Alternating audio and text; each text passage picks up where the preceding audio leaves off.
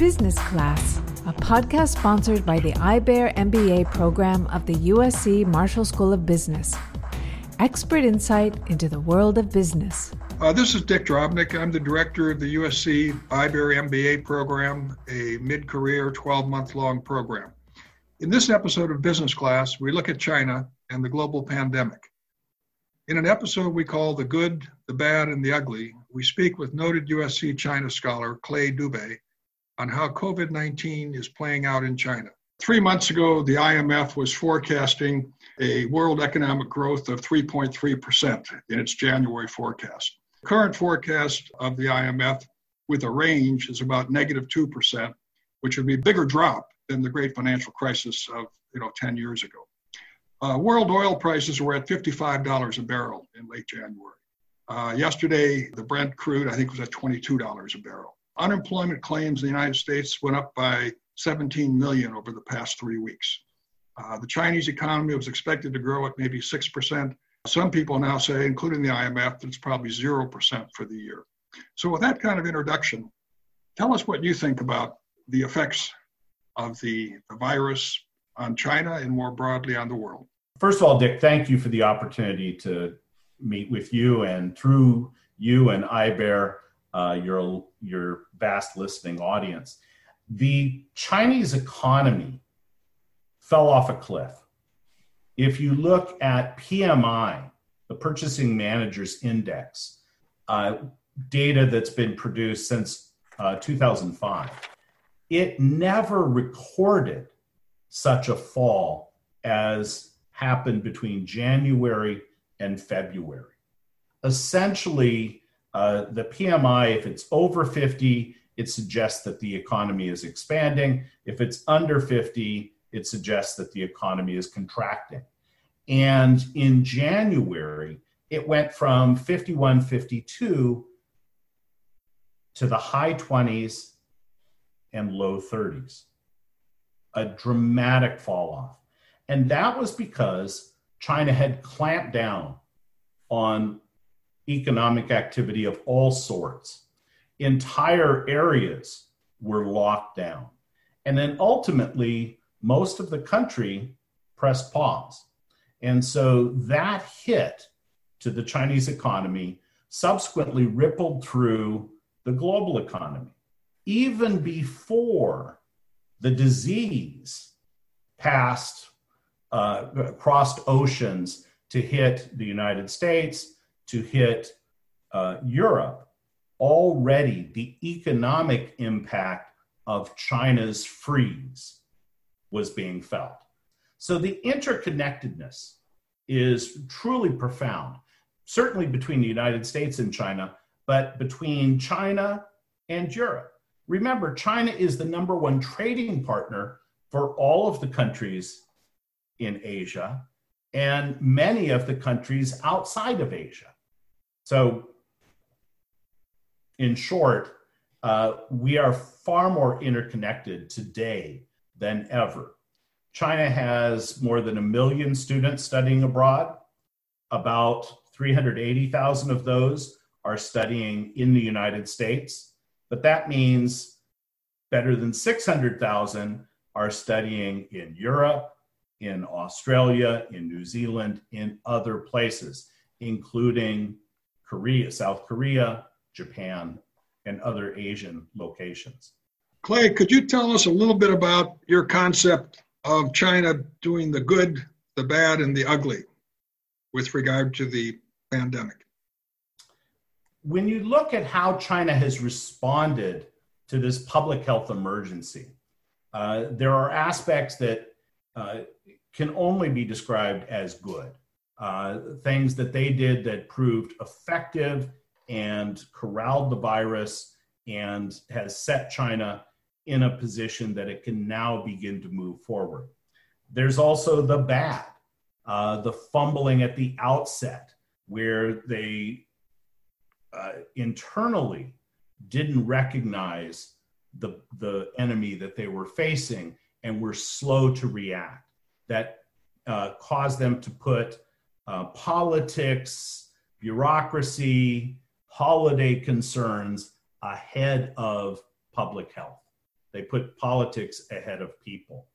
And the ugly consists of some of the ways that the Chinese government cracked down or locked the country down might be described as pretty harsh, with regard to tracking people, locking people up, doing those kinds of things. But what they did was, if you displayed symptoms or if you were tested and were found to have the virus, you were isolated, not at home.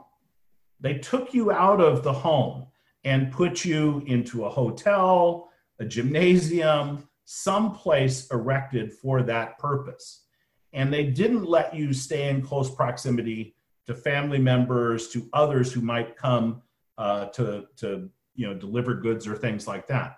And so their isolation was far more intrusive, but as we know, effective. By pulling these people out, you were able to give them the treatment that they needed and ensure that they weren't infecting other people.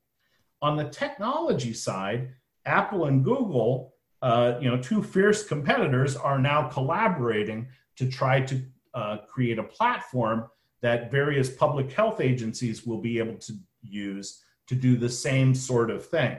So that if you find that you test positive at some point, you, on your own app that you have installed voluntarily, you press a button, and that notifies the central server that other phones that you've been in contact with over the last 2 weeks should receive a notification.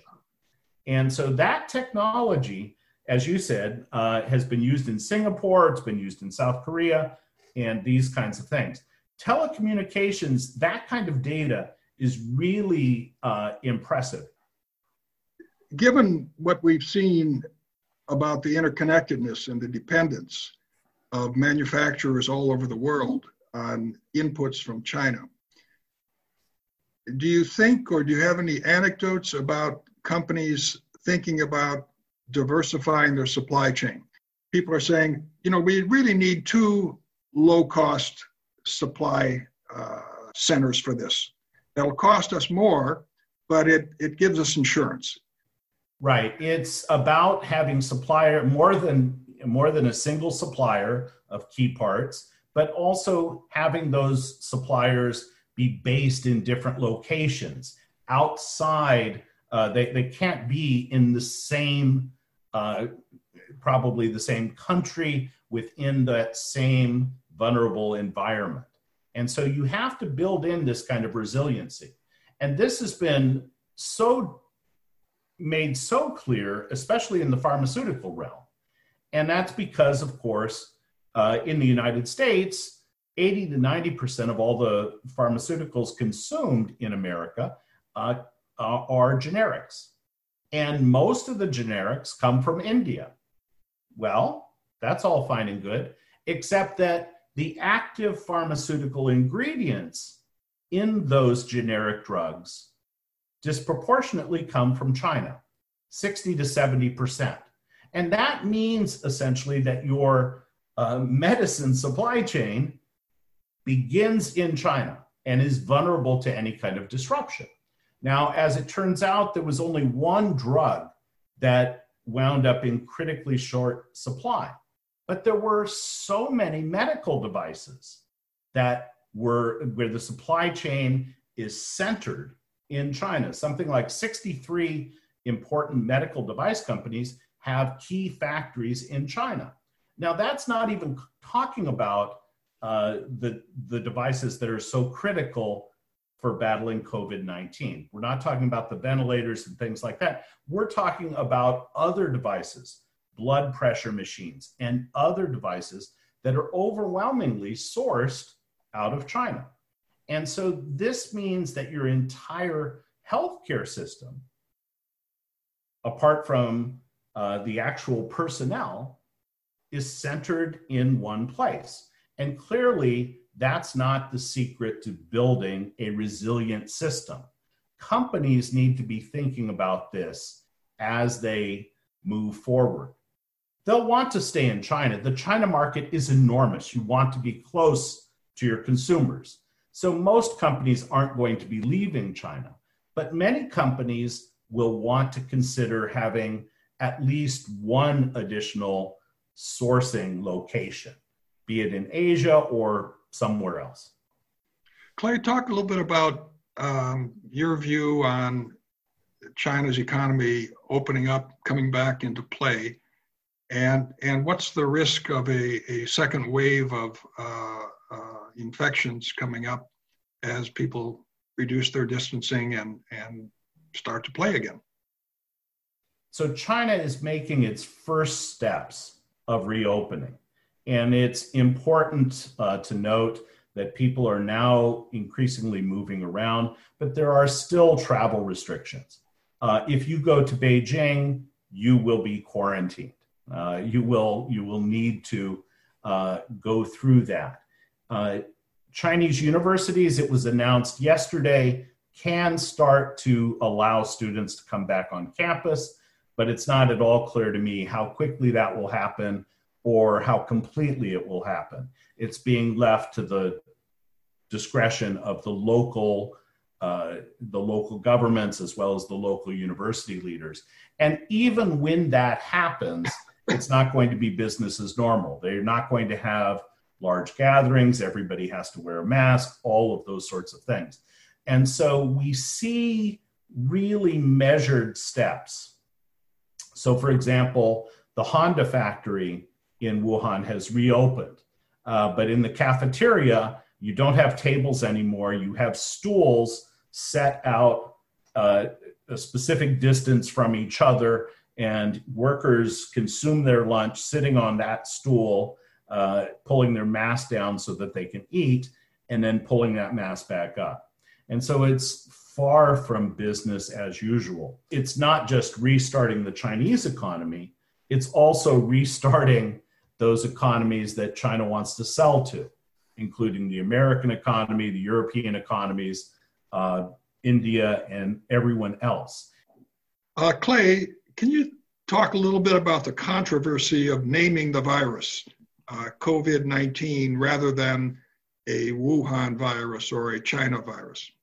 The thing that I would say about this is there's little doubt that this originated in China.